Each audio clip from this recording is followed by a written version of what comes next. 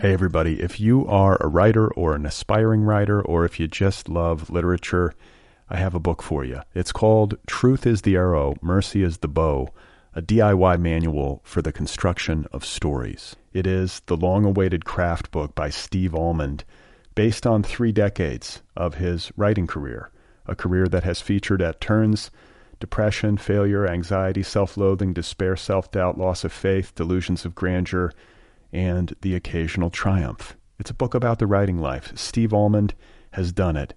He has embraced it, the full catastrophe, and he has lived to tell about it.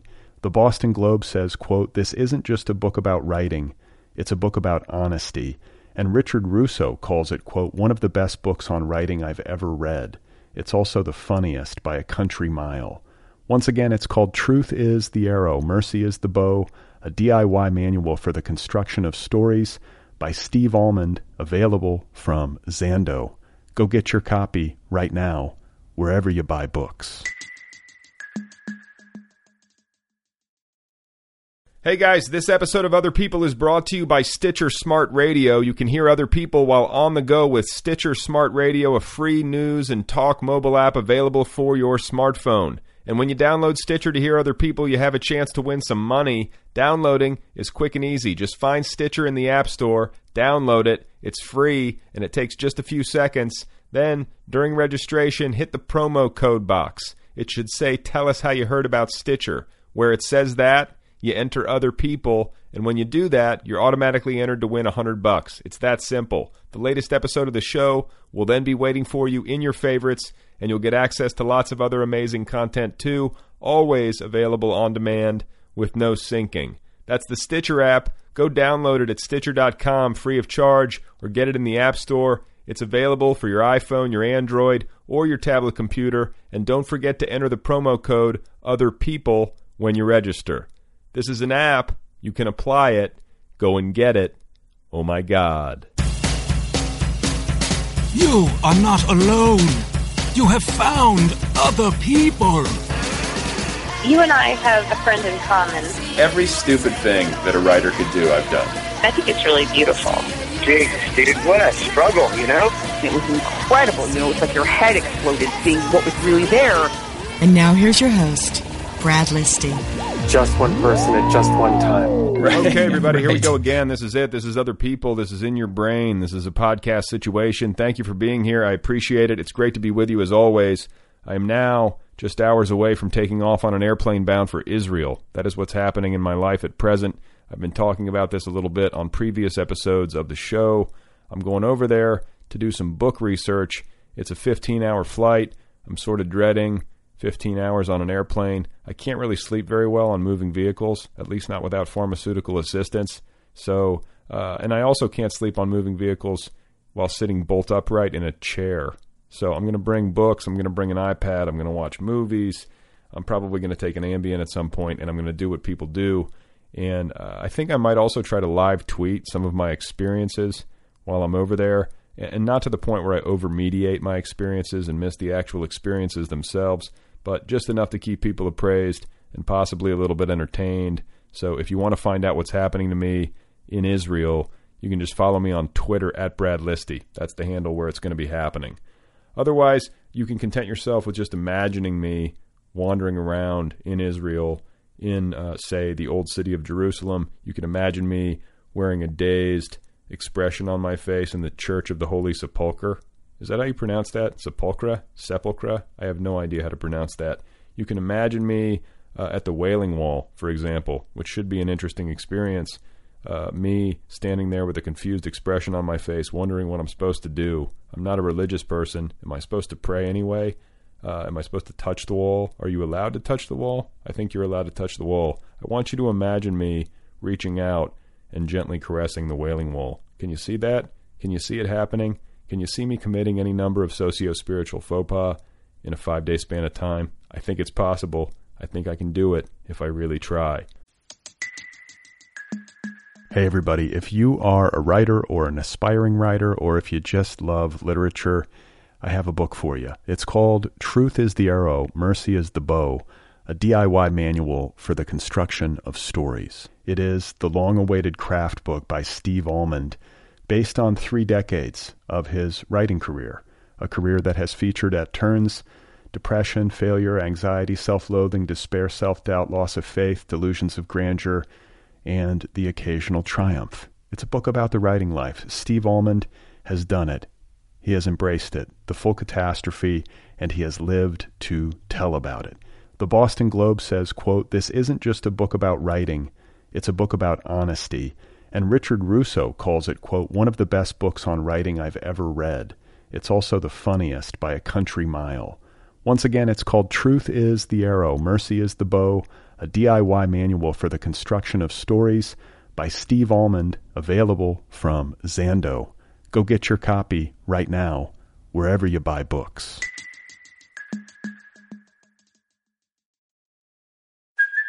Hey, it's Kaylee Cuoco for Priceline. Ready to go to your happy place for a happy price? Well, why didn't you say so? Just download the Priceline app right now and save up to 60% on hotels. So whether it's Cousin Kevin's Kazoo Concert in Kansas City, go Kevin, or Becky's Bachelorette Bash in Bermuda, you never have to miss a trip ever again. So download the Priceline app today. Your savings are waiting. Go to your happy place for a happy price. Go to your happy price, Priceline. My guest today is Alex Ohleen. I'm pleased to have her here on the program. She is the author of several books, the 2 most recent of which were both published on the same day, June 5th of this year, 2 books in one day. There is a story collection called Signs and Wonders that is now available from Vintage, and a novel called Inside that is available from Knopf. She's been in the news a little bit lately. You might have seen her on the internet. There's been some buzz. There's been a little bit of controversy. We're going to talk about all of that right now. Here she is, ladies and gentlemen, the lovely and talented Alex Ohleen. I am in my office at Lafayette College in Easton, Pennsylvania, which has actually a lovely view of the Delaware River and a campus that is currently under insane amounts of construction, but is usually very pleasant to look at. Not so much right now. Has school started for you? Yes, school started on Monday, so I have just taught my first 2 classes yesterday and today, so I'm already in the swing of the semester. Yeah, well, and a fall semester, it seems like fall semester carries with it like a more freshness and hope than spring semester because everyone's sort of had the summer, or theoretically they've had a summer. I just remember it's the beginning of a semester is always exciting, but I do remember like the beginning of fall semester carrying with it like a little bit more energy even. Yeah, I think there's a host of sentimental associations with the fall semester that go back to childhood. And for those of us who were nerds, who actually enjoyed school as children, fall brings the promise of crisp air and new school supplies and library books and that kind of thing. And I definitely succumb to that every year. And I agree with you. There's definitely, it's always a good feeling to come back to school in the fall. It's like, yeah, get your Trapper Keeper out, do the whole thing. Exactly. I'll cop to something extremely nerdy. I used to watch. Do you know the movie Real Genius? Of course, yeah. Like a huge favorite of mine when I was a kid, and I remember I used to watch it the day before school started every fall. That would be your inspiration for the year to come. Well, no, because I was kind of like, this is the thing. Like I moved when I was in junior high, and so I didn't really have an identity because I wasn't a great athlete, and so much of how boys relate to one another and so much of how the social pecking order is established has to do with sports and how fast you can run and stuff like that. And so I was decent, but I was nothing special, and I think I was struggling for identity. And I could do school, I could get good grades or whatever. And I think that movie and the Val Kilmer character in particular, Chris Knight, I even remember the character name, but he was cool. He made being smart seem cool. Do you know what I'm saying? Right. So it was just a way of trying to give myself some hope. You know? It's very important for those of us who only had smartness to find our heroes where we can. Right. So let's get to. Sort of like the elephant in the room, just right out of the gates. I want to talk to you about this New York Times review, though I know in emails that we traded before this interview that you said you really haven't been paying much attention to it. And I guess the question to ask in that case is, how has it gone for you? Like, obviously you've been successful and disciplined when it comes to not paying attention to all the static, but have you been hearing from friends? Like, what has your experience been of that whole thing that sort of bloomed on the internet? Yeah, it's funny. I was talking to my agent about it the other day, and she was saying, you are the last one of my clients that I ever imagined would be at the heart of a controversy like this, just because I'm not someone who's personally given to controversy, and I was extremely, surprised to find myself in any way affiliated with it. But he almost immediately made a decision not to click on any links or read anything that people were saying. My agent was keeping me apprised in a very general sense that there was a conversation going on, but it just didn't feel particularly productive for me as a writer to pay too much attention to it. That said, I have been getting a lot of emails from people, some from fellow writers and some from readers, who have read my books and wanted to tell me that they enjoyed them, and that meant a lot to me. Actually, it was really great. So, in a strange way, it's actually been an extremely positive experience.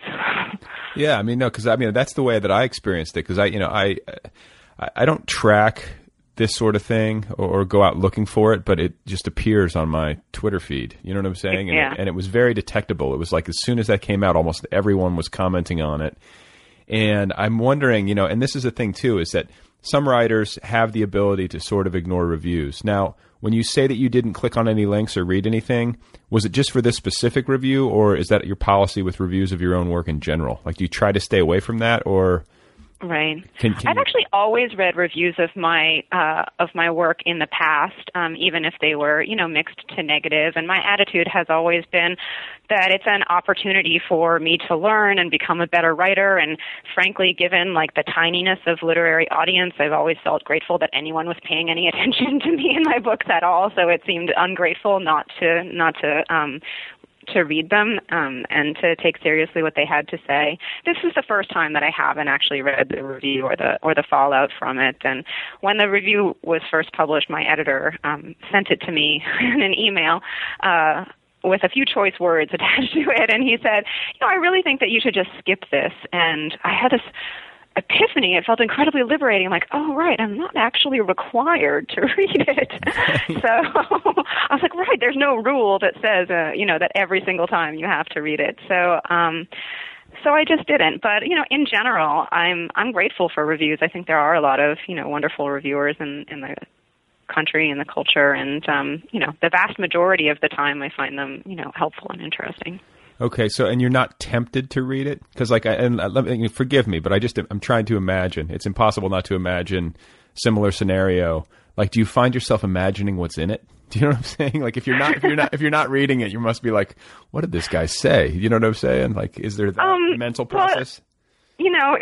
If it were a mixed review, there would be a part of me that would be thinking, oh, maybe it's not as bad as I'm thinking and I should read it to find out. But in this case, from the general sense of the emails that I've been receiving, I'm pretty sure there's no way it could be, any worse than what I might imagine. So no, I'm not really tempted. That said, that's how I'm feeling right now. This all just happened. I may feel differently in a few months or in a year, and maybe I'll turn to it and learn from it and, have it become a part of the way that I think about my own work. I don't rule out the possibility of that happening in the future, but I'm not tempted to do it right now. Yeah, see, I'm the kind of person who I have a tendency to believe anything critical that is said about me or what I write. I can't help it. Not in like a total self-hating way, but like it's just my tendency to see logic. Unless it's totally illogical, I guess, but it always seems logical to me. It's like, oh yeah, they might be right. Yeah, sure. I'm like that too, and I will also say that I'm more than capable of generating ample negative self-criticism, by myself inside my own head. I'm really, really good at it, so, in a way to hear even more of it from the outside, it's not always, what you need. But I have had that reaction in the past. You read a negative review and it seems, incredibly true and exact. And then you read a positive review and you think, oh, maybe that person just doesn't know what they're talking about, or I feel fooled that person, and I think that's a standard psychological form of self-doubt that plagues many of us who write. Yeah. I guess I would like to be a little bit healthier about it. I think or maybe this is the thing. I think that the healthy approach is to say that neither is true and that the answer is always somewhere in the middle, but it's hard to sort of live that, I think. Right. And, every review is also, it's one person's reaction, and often a very intelligent and well-considered reaction, but still an individual one, and that's part of what makes writing and literature so interesting, and such an interesting and valuable thing to do with your life, is that personal aesthetics vary dramatically, and books are not sort of wide common denominators like, I don't know, Hollywood formula films that attempt to please everybody. Books are very particular aesthetically and thematically, and so, of course, they tend to elicit an extremely varied response, across people, and I think that's important to bear in mind with reviews and readers in general. Well, yeah, and I think, too, like I read somewhere once, and I don't know who it was, but it was an attempt to explain why negative literary reviews can often be so heated and can feel so over the top and personal even. And what was posited was that because a book requires so much of you, it's not a passive experience where you just sit there for an hour and a half and watch the movie. You actually really have to engage with the text, and it requires more mental heavy lifting.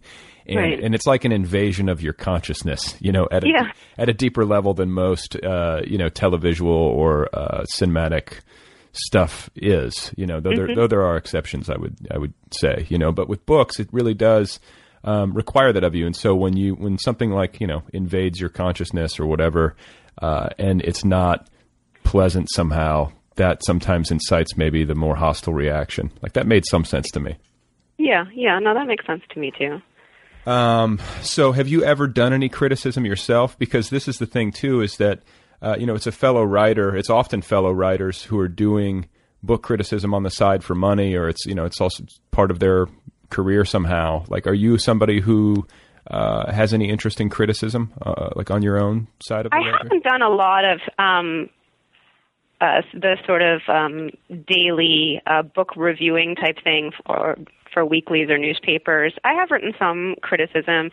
The majority of what I've done has actually been criticism of visual art. I have written a number of kind of essays about contemporary artists whose work has interested me, and I've actually found that to be extremely helpful to me as a fiction writer, and I've had a certain amount of success at it, I think, because a lot of art writing tends to be very particular to that world, and I am not an insider in that world, so I have tended to just try to write sort of clearly and as intelligently as I can about how I experience these works of art, and it's been reasonably well received. And I think in some ways it's been easier for me to write about art than it would be to write about writing, because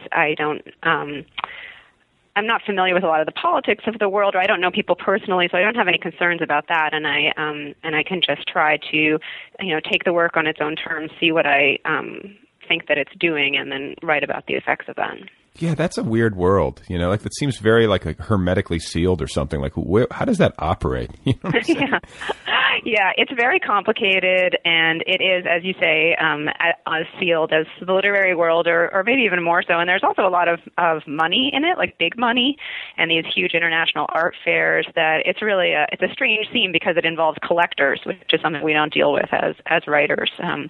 So I think it must be really, really intense to try to be an emerging artist nowadays. I can't really imagine how you had said about doing it. But that said, I think there's a lot of really interesting visual art being produced right now, and work that crosses the boundaries between art and cinema or art and writing. And I'm interested in environmental art. That's something I have thought about a lot. So, there is a lot of really interesting work being made.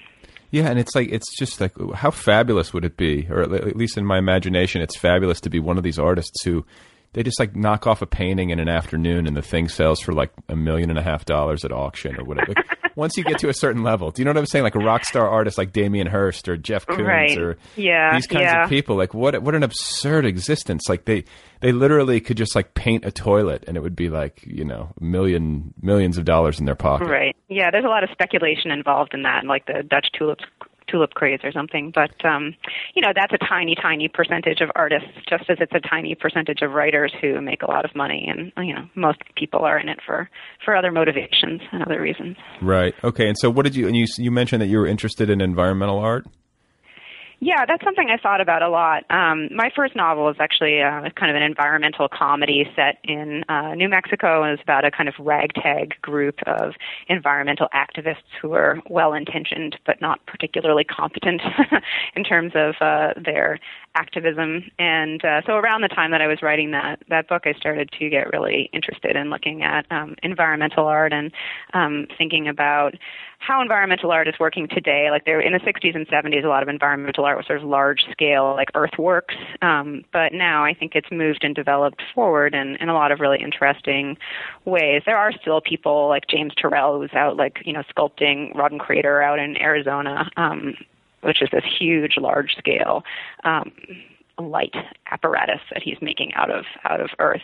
But there are also people who are doing installation art and things that are more technologically kind of affiliated, and it's just really interesting to me how, as with writing, people are trying to tell stories about the incredible changes that are happening to our planet, and how do you do that in a way that makes people feel it on a visceral level? I mean, I think we all know that climate change is happening. We all know that. What? I know, not to shock you or anything.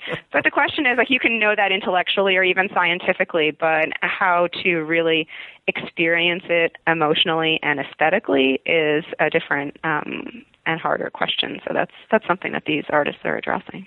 Okay, so and then it sounds like you do research, or at least for the first book you did some actual book research, and then does field research play any role in your process?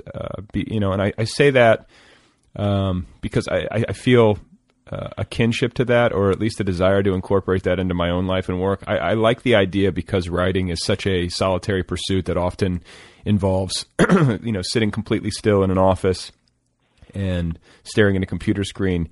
I like the idea of having some part of the process involve getting out into the world. Like, is that part of it for you?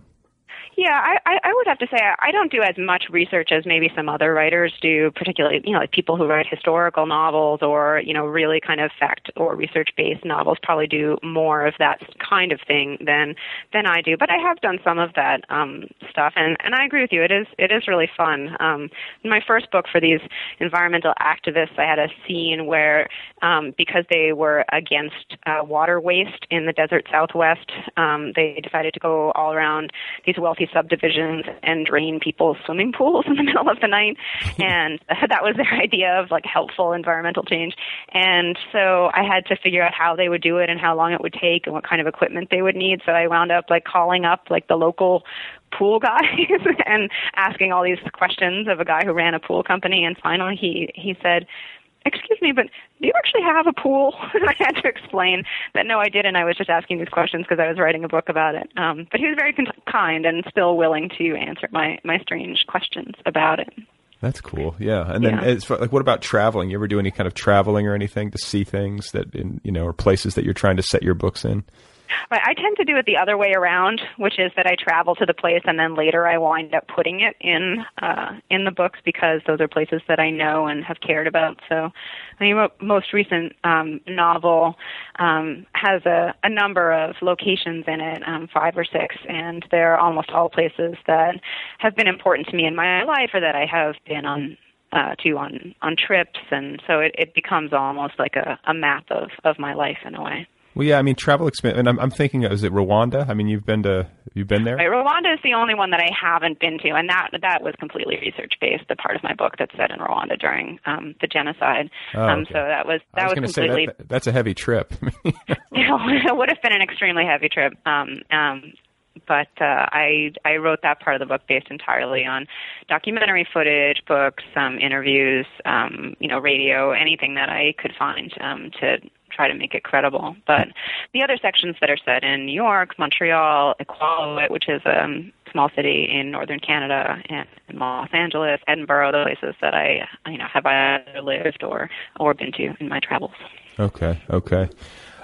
So let's talk about, I mean, you seem to have been incredibly productive in your career so far. And when I'm listening to you and tell me if I'm wrong, but I'm hearing you talk, you're incredibly lucid. You're speaking in not only complete sentences, but almost complete paragraphs. And I'm thinking to myself, this is a person who is extremely disciplined and has her shit together and is writing like every day. And that, I mean, that obviously if you're getting this many books done, you just publish 2 books on the same day, a story collection and a novel. So is that how you operate? Like, are you somebody who is very disciplined and productive? I don't know if I'm so much disciplined as I am stubborn and routine-oriented, which is to say that I don't always write every day, especially during the school year, because it really takes up a lot of my focus and energy. But during the summers and breaks, and if I have a lighter teaching semester, then I certainly do try to write as often as I can. But my whole philosophy of writing has always been to be the tortoise and not the hare, which is like slow and steady wins the race. You know, I am not someone who has ever, even in college, written productively in big spurts and stayed up really late at night or worked well, you know, with a last minute deadline. That just fills me with anxiety. You know, what I like to do is get up early in the morning and drink probably a little bit too much coffee and sit there and visit with the work for a couple of hours. And sometimes I produce words and sometimes I don't, but it's important to kind of stay acquainted with the things that you're working on. So that's all I can say in terms of, you know, how I've managed to write the things that I have. Yeah, I mean, but is it an everyday? I mean, you said not every day during the school year, but I mean, are you kind of the kind of person that, like, in the summer when you have a stretch of open time, you'll do it 7 days a week? Yeah, in the summer I definitely will. And I was also fortunate. I had, a few years ago, I had a year off from teaching. My school granted me a leave, and that was the year that I wrote most of the first draft of the novel that just came out. So it was definitely, I was very lucky to not be working full-time on teaching, and that made an enormous difference. I'm sure that if I hadn't had that year, I wouldn't have had the 2 books, you know, that just came out. So some of it is, you know, really good luck and support from the school where I teach, and I can't downplay that at all. I mean, you have to have support. I mean, like, whether it's support, like, I don't think, like, in all the literary biographies that I've ever read, there have been few instances where a writer wrote totally against hardship, against the odds, and found a way. Like, there's always someone or something along the way that gives them a boost. It's almost like a necessity. Right. Yeah. And often it's your family, you know, who are understanding of your strange hours or the fact that your mind is sometimes somewhere else as you're working on your writing. And then sometimes it's, you know, a job which gives you the flexibility to do that. But, you know, I agree, and it's what, you know, Virginia Woolf was famously talking about with women writers, that they need a certain amount of money each year and a room of their own, and definitely feel very lucky to have had, you know, the modern day equivalents of that. Well, yeah, and, you know, and just to get it done, I feel sometimes, you know, even with something as even with an amount of time, and it sounds fairly modest, you know, just like a couple hours in the morning, even if that happens 7 days a week, where you get up first thing and work on it, like, that sounds like manageable. But, you know, I do something, I think, somewhat similar, and even that, I think, it starts to affect other aspects of my life. I can't go out as late because I'm always thinking about that time. Do you know what I'm saying? Right. Like, It starts to just kind of become the center of my world. Is that the way that it is for you, where maybe, you know, that stubbornness, you know, you sort of have to block it out, and you sort of have to, or at least I have to, prepare myself physically in order to make sure that when I do wake up, I'm fresh. That means I can't drink too much. That, you know, it's all that kind of stuff. Right. Like, I have to be careful about making sure that I defend that time as if it were like a fortress or something. You know? Yeah, absolutely. Well, Mavis Gallant, who's a writer that I really admire, she said that the trait that an artist needs is absolute selfishness, which sounds terrible, but I think that there is a truth to it that we can take in a way that doesn't make us bad people, which is to say that you have to put it first in some ways. You know, you have to put it before, you know, going out drinking the night before. You have to put it before, you know, answering emails or whatever. You have to make it a priority, you know, pay yourself first in the time that you spend on it. Otherwise, there are infinite number of things that you could be spending your time on, and infinite obligations that we have to other people, our family, our coworkers, our friends. And so there's really no one who's going to hold you accountable for spending that time but yourself.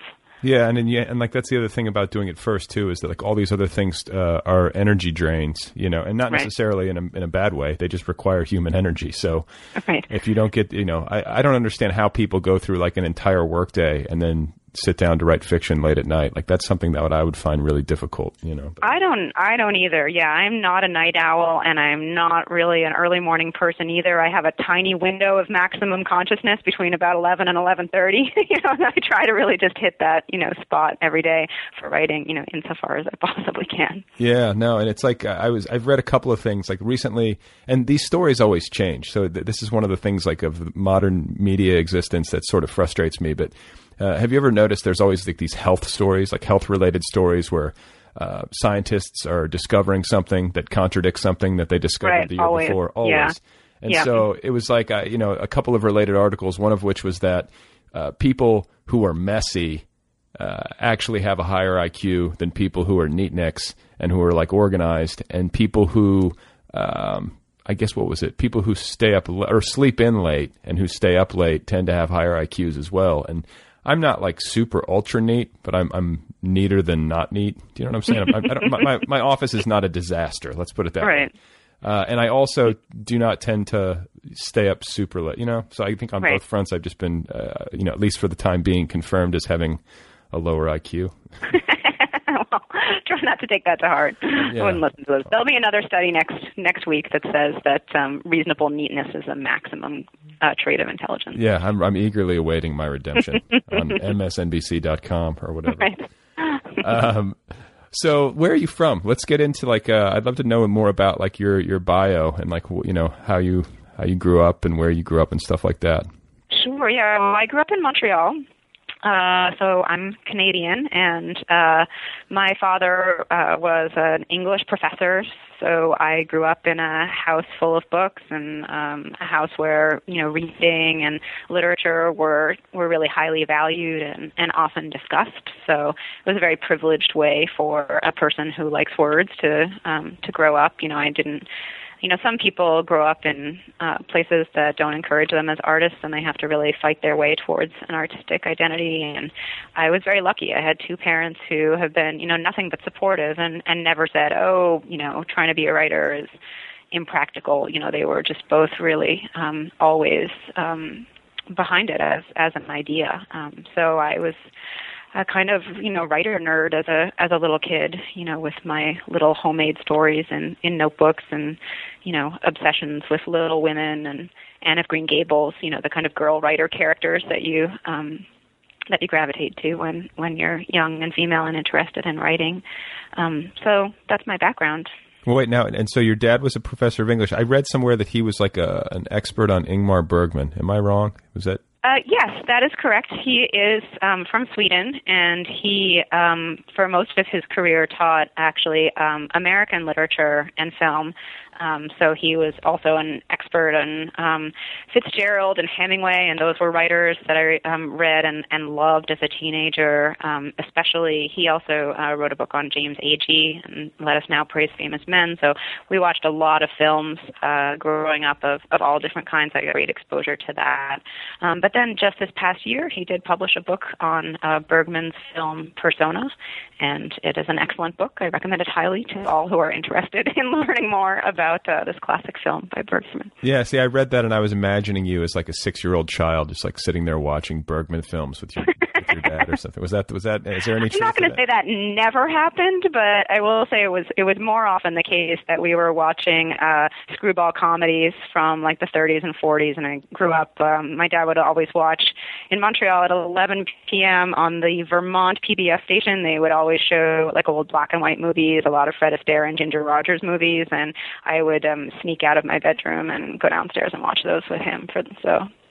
Those are what I remember more than like watching Cries and Whispers as a child or anything like that.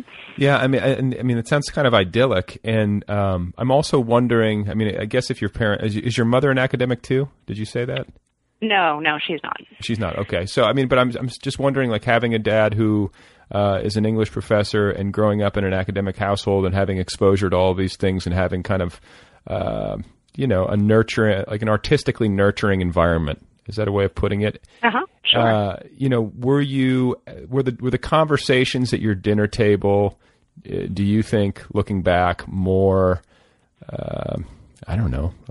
artistic and intelligent than the average dinner table conversation? And were you privy to adult conversations at a younger age than maybe other children may have been? Do you know what I'm saying?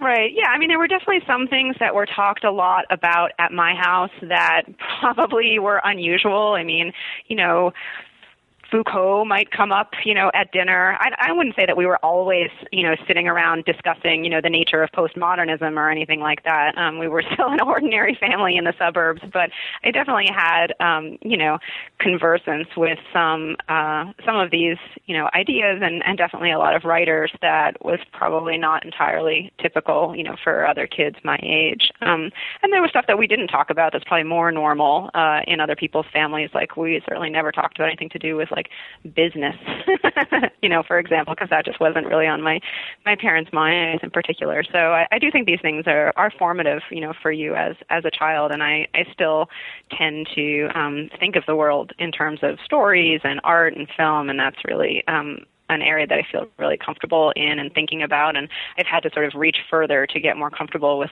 reading the business section of the newspaper, for example.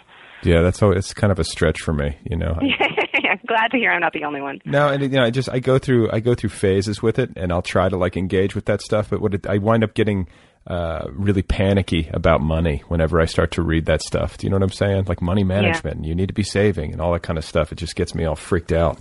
Yeah, it's scary, and it's scary because it's foreign to so many of us, and it's extremely, extremely complex. But it's one of the things that I've tried to educate myself about more as I've gotten older, and also, after the global economic crisis, I just realized, boy, it's really irresponsible not to have at least a basic sense of how this all happened and, what the ripple effects are. So, Michael Lewis is someone who writes, unbelievably well and clearly about finance. So, thank God for him is all I can say. Yeah, well, no, and what was the book?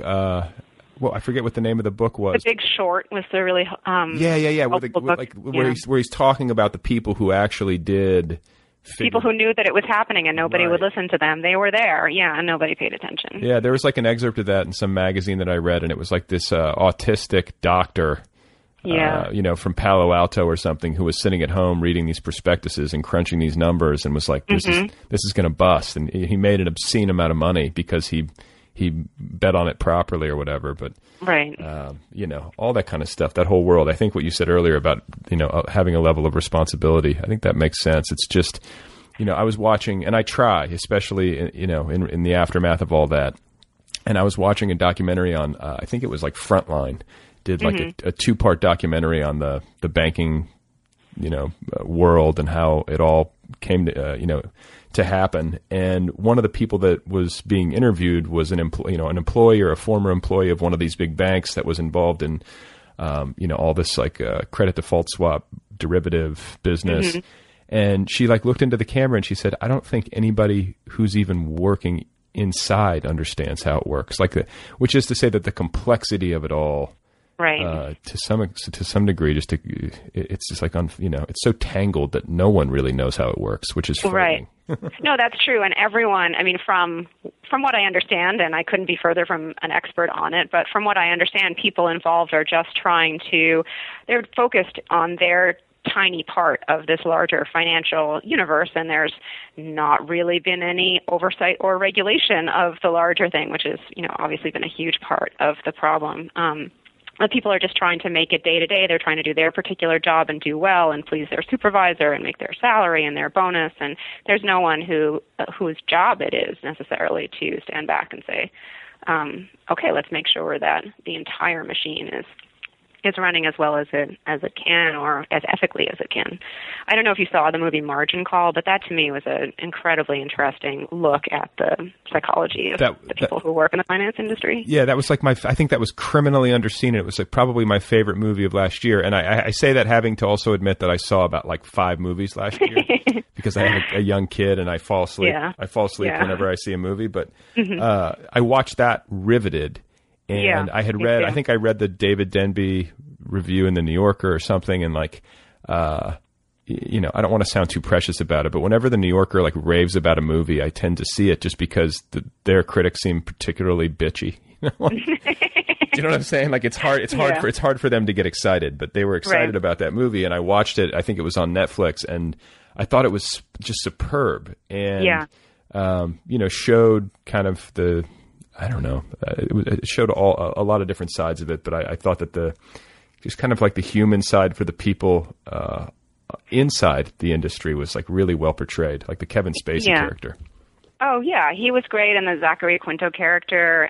They're all great, and they're presented in a way that is, it's neither a condemnation nor particularly heroic. They're just presented as real people who, you know, react as they logically and emotionally would, you know, in the midst of a financial crisis. And you know, I think almost more than anything else that I read or saw about the crisis, it helped me to understand what it must be like to be in the thicket of something like that.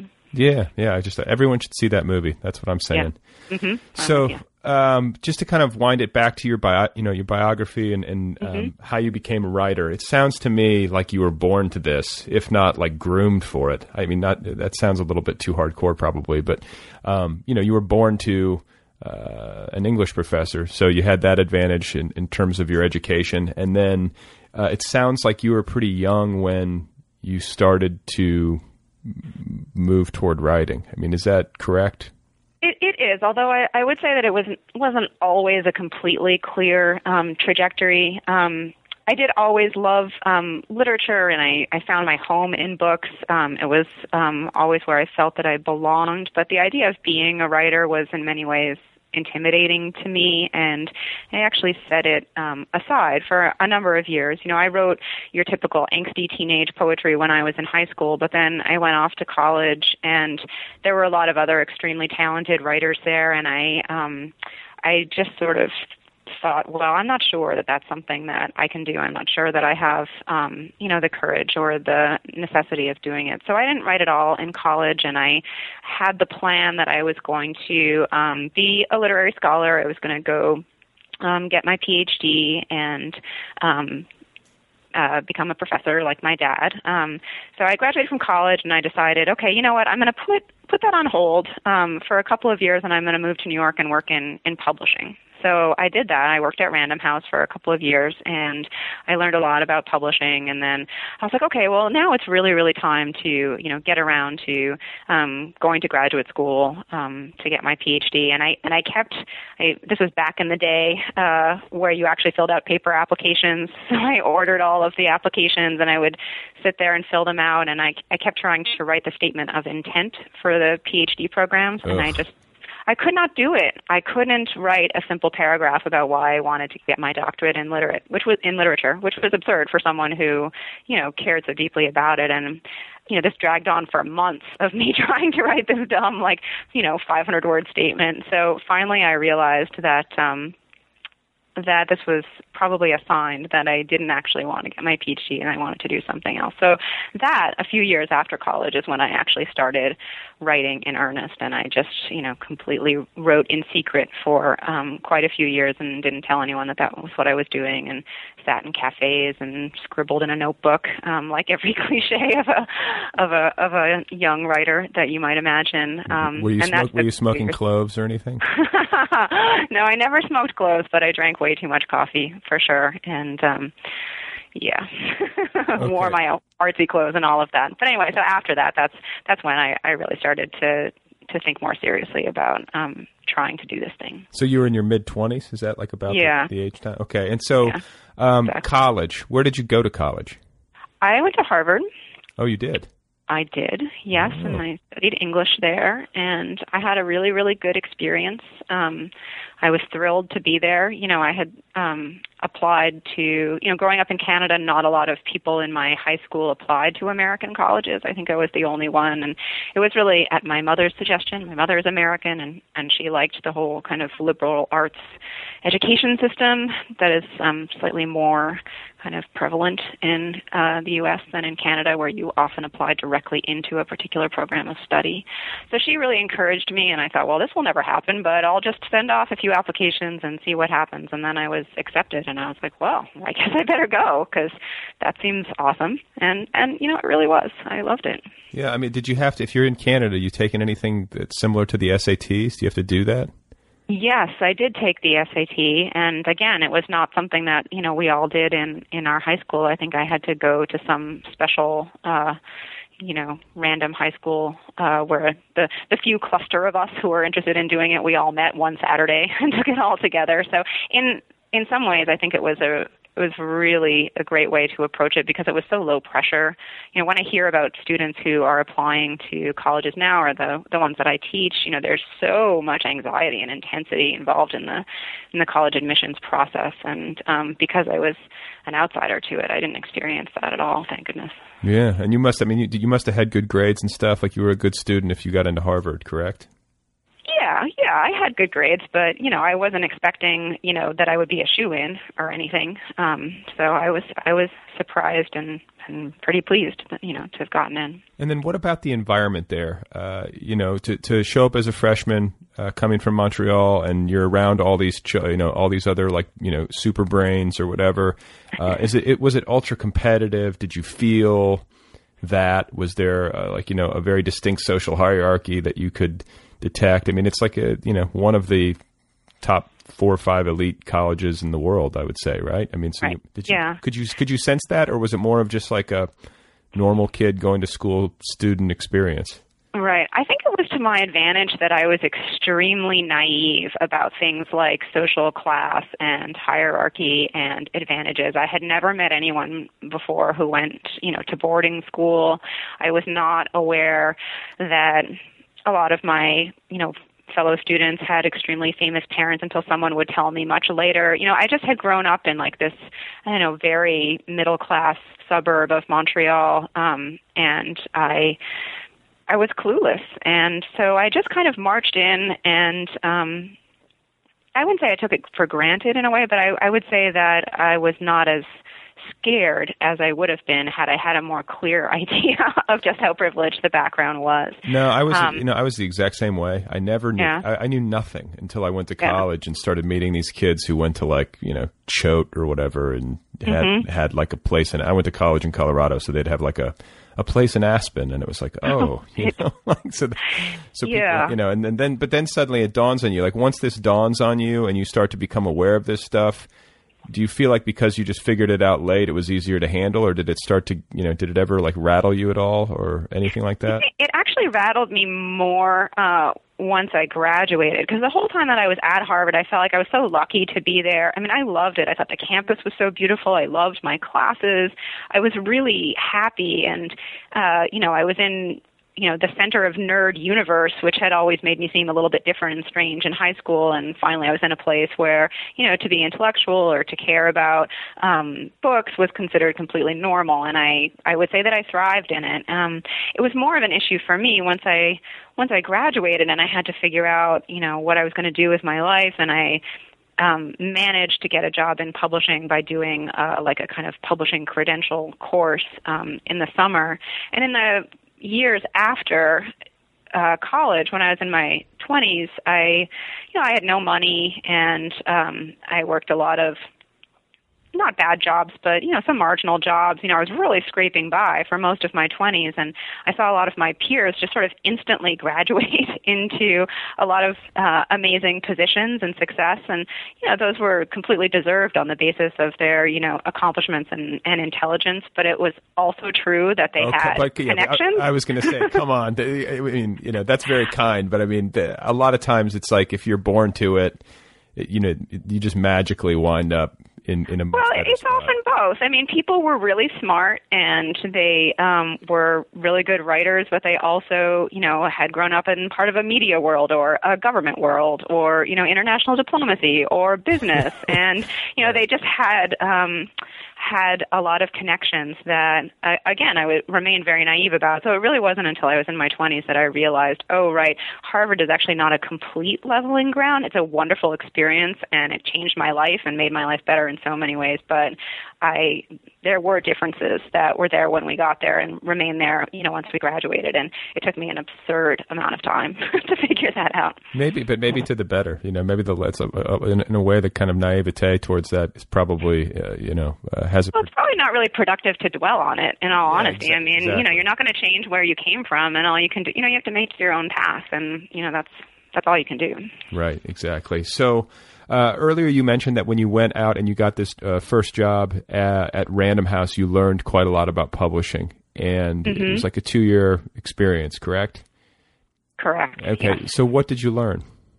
Well, at the time that I graduated from college, Random House had this amazing program, which unfortunately I'm not sure still exists, but it was a paid internship program where they would hire you, and for 6 months you circulated around all of the departments in publishing. So I worked in the editorial department for a few weeks, but I also worked in foreign and subsidiary rights. I went down into the cellar of the building, the lower floors where the people worked on the contracts, and I worked on those.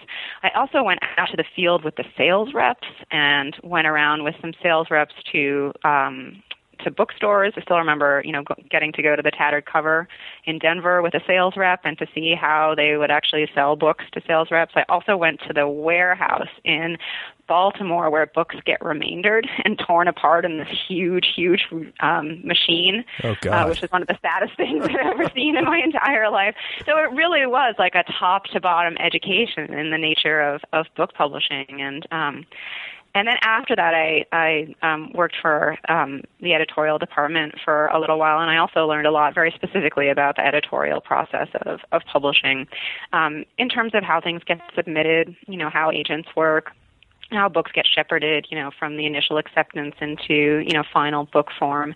And that was honestly, as helpful to me as a writer, if not more so than, the MFA program that I ultimately went to, because it really taught me a lot about how everything works, and made me understand also that the people who work in publishing nobody is in that for the money. They are all in it for the love of books, and I've never, as a result, seen, publishers or editors or agents as anything but allies, to writers, and I think that's been really helpful. Yeah, so what is it? So having gone through all that, which sounds like a hell of an education. I can't think of something more useful to somebody who has writerly aspirations to go through in their early 20s. That sounds magnificent. So, having gone through that, and then having gotten your MFA, and then gone through all the hoops that you've jumped through so far in your career in terms of publishing multiple books and whatnot, what does it mean, and what does it take to be published well? Do you know what I'm saying? Because you always hear that, he got published really well. Obviously he got a deal at a major house, and the editor is good, but what is it? Can you define that? I think it's actually slipperier, if that is a word, to define now than it has ever been before, because people in publishing are really grappling with the new media landscape, and I think it's harder to say what it means to be published well now than it probably was, 20 years ago, maybe. I'm not sure. I wasn't publishing 20 years ago, so I could be wrong about that. But I think some of it is the attention that is paid to your book. You want people who are going to, be rigorous with you in the editing process, and then you want people to be your champion. Everything about being a writer is finding the person who is going to be your champion, right? So the agent has to be your champion to editors, and then your editor has to be your champion to the sales force, and then the sales force has to be your champion to the broader public. At every step in the way, other people have to believe in you, and that's what it takes, as far as I can tell. Yeah, and the quality of the champion matters. You know what I'm saying? I think, yeah. If you have, and by that I mean if you have an editor who has a great track record, and that person is championing you, then the effect of that championing is multiplied or whatever, magnified. Yeah, that's absolutely true. And I think it's also true, though, that, nowadays we have a lot of kind of new, smaller publishers who, because they are lesser known, their championing is, they're really aggressive, and they're doing a lot of really interesting things to try to communicate with readership. So I was thinking about, like the Zank books and how much they've been able to do in just a few short years, or my friend Richard Nash, who runs Red Lemonade, which publishes out Zen, and that just won, this huge PEN award. I mean, these are people who are really, they're scrappy, they're small, and they're doing a lot with very little. So in some ways, I think, having a good editor at a big house is terrific, but it's not the only route to being published well, especially not nowadays. So where did you get your MFA? I got my MFA at the Michener Center, which is at the University of Texas at Austin. So that was a lot of fun to live in Austin. My only time spent in Texas, but it was really great. And was that a 3-year program or a 2-year program? It's a 3-year program, and it's dual genre, so you are required to pick a primary and a secondary genre. So I focused mainly in fiction, and then my secondary genre was screenwriting, which was really great, actually. I wouldn't say that I have amounted to anything as a screenwriter. I have not. But it really taught me a lot about structure and mechanics and the dramatic need for scene, which was something that was not a strength of mine as a fiction writer. I was always drawn to fiction out of character or voice or interiority, and those things just, they have a smaller part to play or a different way of being animated, at least in a screenplay. So it really did what the program, I think, intends it to do, which is to be complementary, to your main work. Well, yeah, and I mean, I think there's something, because I went through a similar MFA program where you had to cross-pollinate, and I think that's happening anyway, in whatever education you take for yourself, just by virtue of the fact that we grew up in the era that we grew up in, and we were watching television and going to movies, and that's the dominant mode of storytelling, in our culture. So it's going to find its way into your brain most likely, unless you're like Amish or something. And if that's the case, then I think that there's some credence to the idea that it's good to know how it works. And when you talk about screenwriting, it's like, I really do believe that because it's a defined form, and because, kind of like a haiku or something, like you can't go beyond 120 pages, generally speaking. Right. You're working within this very sort of rigid architecture, and it teaches you that I think there are some, there's components of storytelling that are, they can be moved around, but they're always there. Do you know what I'm saying? Yeah, absolutely. It's a really well established and highly functioning mechanism where things happen in a certain way at a certain time. There's a lot of variety within it, but it always has to be there. And there's tremendous economy to it from the screenwriter's point of view. I mean, if you look at the number of words that are on the page and yet how much they suggest, which is to say they suggest an entire movie on the basis of a few choice details and words, it's really pretty astonishing form that people are able to work in. Yeah. Yeah. And so did you have any teachers in your MFA program, or even before then? Like, do you have a teacher that you look to and say, that was a teacher who really changed things for me, or kind of like, opened things up for me? Well, I had a number of really interesting teachers. The first teacher I had was actually not in my MFA program. I just took a class as a sort of outside student with Chris Offutt, who was great, and I think he had just started teaching then, and we've kept in touch since then. In graduate school, I took a class with Dennis Johnson. It was really interesting to be around him because I love his work so much, and it was just fascinating to hear him talk about writing. But my favorite teacher was this Scottish writer named James Kelman, he won the Booker Prize for How Late It Was, How Late, and he's extremely political. He's really, really active in a lot of issues, in particular the plight of the Kurds, but also class issues in the UK. He's really, really a kind of old school, working class activist guy. And I thought his writing was so interesting. It's very experimental, but he also he's like really a revolutionary in the way that he wanted to talk about writing, and he wasn't interested in any of the sort of normal workshop rituals that we were used to as American graduate students. And we would sit there with our manuscripts carefully annotated and then give some constructive criticism and hand it back, and he just seemed kind of appalled by that. And he wanted to have the kind of deep conversations about why art matters and why our writing was matter, why it was going to change the world. That was the kind of thing he wanted to talk about. And I loved that passion that he had for it. And it really meant a lot to me as a student. Yeah, he's like, why are we trying to go for small fish? Let's go for the big fish. Yeah, the biggest possible fish, and that's as it should be, for sure. Okay, so you go, we've got your education covered and like early work experience.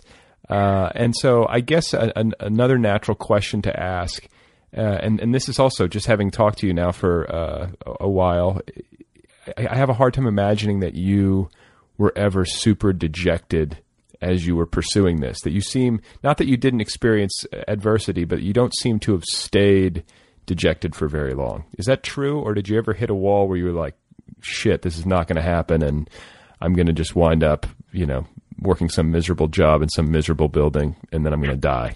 Oh yeah, I feel that way all the time. I mean, it was worse in my 20s when I had been given this incredible gift of an Ivy League education, and then I was like literally working at Barnes and Noble for $5 an hour and doing my writing on the side with nothing to show for it, and it was like year 4 of that, and I didn't have any health insurance, and I got so anxious about everything, in my life and my lack of a future as a writer and my lack of health insurance, which was especially alarming to me because I grew up in Canada where everyone I was going to say, why don't you just go home, for God's sakes? No, I was too stubborn. It would, feel like giving up. So anyway, I got so anxious about all of this that I wound up having to go to the hospital because I was anxious over my lack of health insurance. And then I could only afford to go to like the hospital for the indigent. And they sat me down with a woman who did like the pay scale based on how much money you make, and they figure out how much you can pay. And I told her what I made per month and what I paid for my rent, and she looked at me and said, "But how do you live?"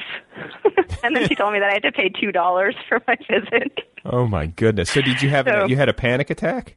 I had a complete panic attack that went on. I had several panic attacks that went on for quite a few months, but I eventually kind of worked my way out of it. And I'm definitely not.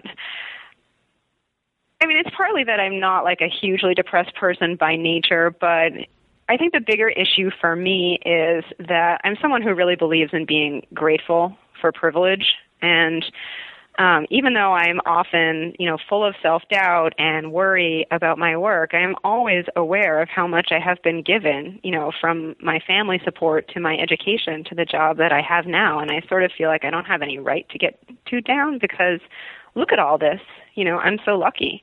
And that's pretty much the way that I feel most of the time. Well, and you're not and then there's also just a biochemical component. You're just lucky not to be wired for like. No, that's true. That's very depression. true. And I don't mean to downplay the importance of that. Yeah, sure. No, I mean, because I'm the same. Like I think I could. I don't know. I mean, I can be depressive. I've had moments and periods in my life where I've been more morose than others, but I don't think at least have that like super hardcore biochemical thing or neurochemical thing where you're really depressed. Right. Yeah. So that's really hard. That's a lucky thing, to not to have to deal with that on top of the rest of it is quite a burden to bear. No, that's absolutely right. So with these panic attacks, because I've actually talked to a few writers on this show. Go figure. A common theme. Yeah. So was this like one of those things where you thought you were having a heart attack? Was there that? Or was it just like shortness of breath? Or, because I think a lot of times panic attacks manifest in fear of heart attack. Right. Yeah. I think the first few times I thought that I was having a heart attack, and then, subsequently I realized that I was having a panic attack. But honestly, knowing that it's just a panic attack doesn't really make it any better, when you're in the thick of it. And for me, a big part of it was then I would be unable to eat, and then I would, go for too long a period of time without eating, and that was not good for my health either. It took a while to kind of manage it and to figure out, everybody has different things that trigger their panic or their anxiety, and so part of managing it is to figure out what those things are and to avoid them.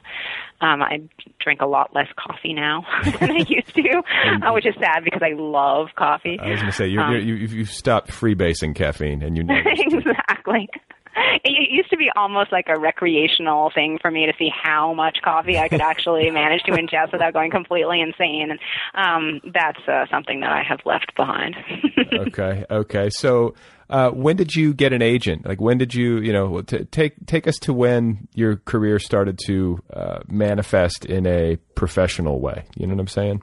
Right, sure, yeah. Well, it happened in my final year, so the third year of my MFA program. I don't know if they still do. I think they do. The Atlantic magazine used to run this annual student contest where they would give a prize for like the number one story, I think also poem and essay by a student in a writing program, undergraduate or graduate. And sometimes they would publish your work in the magazine, and sometimes they would just publish your name, in a page in the magazine and give you some money. So the year that I was completing my thesis, I won the first prize in the fiction contest for students. So my name was in the magazine, and they did not publish the story, but my name was there, and I started to get interest from agents at that point. What happened to me, and this is another example of, the luck that I am grateful for, in the time that I had, worked in publishing in New York in my early 20s, I had made a really good friend who was also an editorial assistant, and we had stayed in touch and stayed really good friends. And in the interim, she had decided not to be an editor and to become an agent. So at the time when I was just starting to need an agent, she was just starting out as one, and she was my contemporary and my good friend. So I never really shopped around for an agent. I just sort of had like a pinky swear deal with her that at some point, if I ever, managed to produce, a manuscript, I hoped that she would be my agent, and she said that she would. So that was how it happened for me, and she's still my agent, and she's terrific. And who is she? You might have her name is Amy Williams. Oh, yeah, and she now has she's a partner in her own agency, McCormick and Williams. Sure, of course. Yeah. My agent actually, I think, used to work with her. Did she used to work at a Gernert company? She did. She used to work at the Gernert company, yeah. Yeah, okay. So, yeah, I've been in there. They had a nice little office with that terrace and everything. Yeah. Okay, so you completed your first novel, and you went out with it, and what was that experience like? I actually went out with a collection of stories first and about 50 pages of the novel. I had written a draft of the novel as my thesis, but I wrote it really quickly because I wrote it like in 9 months, for my thesis, so it was really bad. But as you know, there's a lot of emphasis, especially for a beginning writer or, for all writers, on having a novel manuscript in addition to or instead of a story collection. So I went out with both, but one of them was a partial, and I was able to get the book deal out of that. And then the editor who bought it, who is still my editor, said, why don't you go back and finish the novel first, and we'll publish that. So I had this contract, for actually quite a few years while I was still finishing the novel, and then that wound up coming out first, and then the collection of stories the year after that. And that was with Knopf? And that was with Knopf, yeah. That's a nice way to start, right? Yeah, it was terrific. They get a lot of reviews, I think more so than some other, smaller publishers. So I felt like I got a reasonable amount of attention. It wasn't like a huge, splash, but it was. I feel like they really work with integrity, and they make beautiful books. They're beautifully edited, but also just as physical objects. I think they are very beautiful, and I love that. Well, yeah, and this is the thing, and I think this is some naivete of my own, but understanding, and this is something that probably should have been logical and obvious to me, but just understanding that who publishes you matters a lot in terms of booksellers, and how they receive a book, and also in terms of reviewers. And then this is something else that has occurred to me too late, is that I think blurbs, for all of the grousing that writers do about them, because it's a pain in the ass to give them, and it's a pain in the ass to go ask for them and to grovel around and whatever. But if you get good blurbs, or you get, especially from notable authors or whatever, and somebody supports your work publicly that way, and especially if it's on the galley and it goes out and people are reviewing, if you have good blurbs like that, I think that people are less inclined to really pan a book that maybe not every time, but a lot of the time. Yeah, maybe not every time. Right, but do you know what I'm saying? Like, it's almost like a defense. It's like, okay, well, if Salman Rushdie thinks this is a good book and you think it's not, like, who the hell are you? Do you know what I'm saying? Right. I don't know. I feel like that's almost what it's like. Good blurbs almost serve as armor for a book, and a good imprint and like the Knopf name on the spine.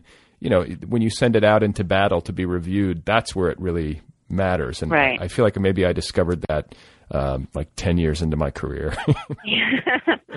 Yeah, well, when you think about it also, I mean, the literary landscape is just so crowded. I mean, there are so many books being published. So things like, publisher imprints and blurbs are also ways in which people make choices as to what to read, because there's just a lot of books out there jostling for attention. So Right. That's part of it, too, is to try to find a way to tell the story of your book and to say, this matters, you might like this is important or worthy of attention, especially for fiction, which is, an ever-diminishing role in especially media landscape. Yeah, it's like they're like filters. And yeah.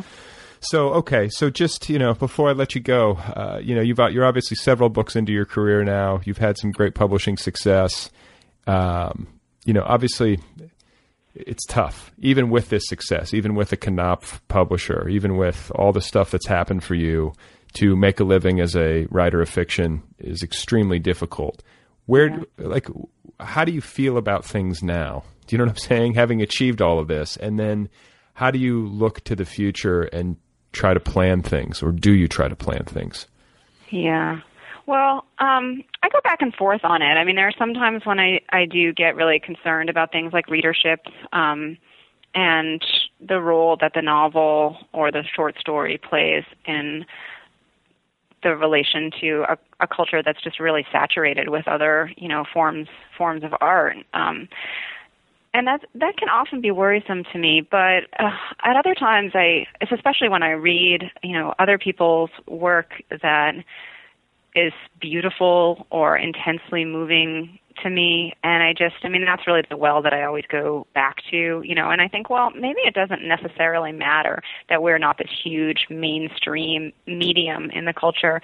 Maybe a small but dedicated readership, to our art, is wonderful and the place that we're going to be. And if we have these books that exist that are incredibly great books and a few people are reading them and caring about them, then, maybe that's okay. I mean, I just read, for example, Jess Walter's book, Beautiful Ruins, which is just an incredibly good book. And I read a book like that, and I'm so heartened by how beautiful it is and how good it is. So whenever I sort of get down on what's going to happen with me in my future, I read other books, and I feel really, really optimistic. Yeah, that's the thing. It's not always easy, as sad as it might sound, and part of this is just laziness or access or, finding the time to kind of go out and hunt one down. But it's not always easy for me to have a book on hand that I'm really into. Sometimes right. I'll pick them up and I'll, but when you get a book that really gets its hooks into you, it improves my mood toward writing and makes me feel inspired, which is, I think natural.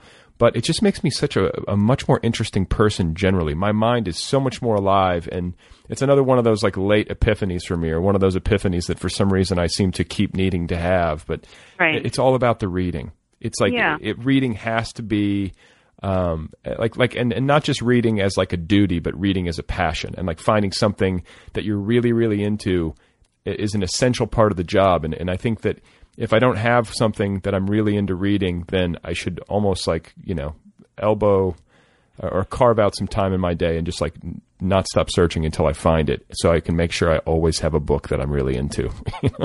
Yeah, no, I absolutely think so. And it's what originally I think started all of us onto the path of being writers is the joy of it, the losing yourself in the world of a book, the joy of language, and the way that it falls on your ear when you're reading it. And, that is truly enduring. That is forever. And it's always there for you, no matter how often you maybe drift away from it in your life. And, we all have periods when we read less or we're down, but you come back to it, and books are always there. And it's just a tremendous comfort to me. Well, I'll tell you, it's been so great to talk with you, and I congratulate you on all this, both publications from earlier this summer, and just your success in general. And I wish you all the best, on future efforts. Thank you. Thanks so much for having me.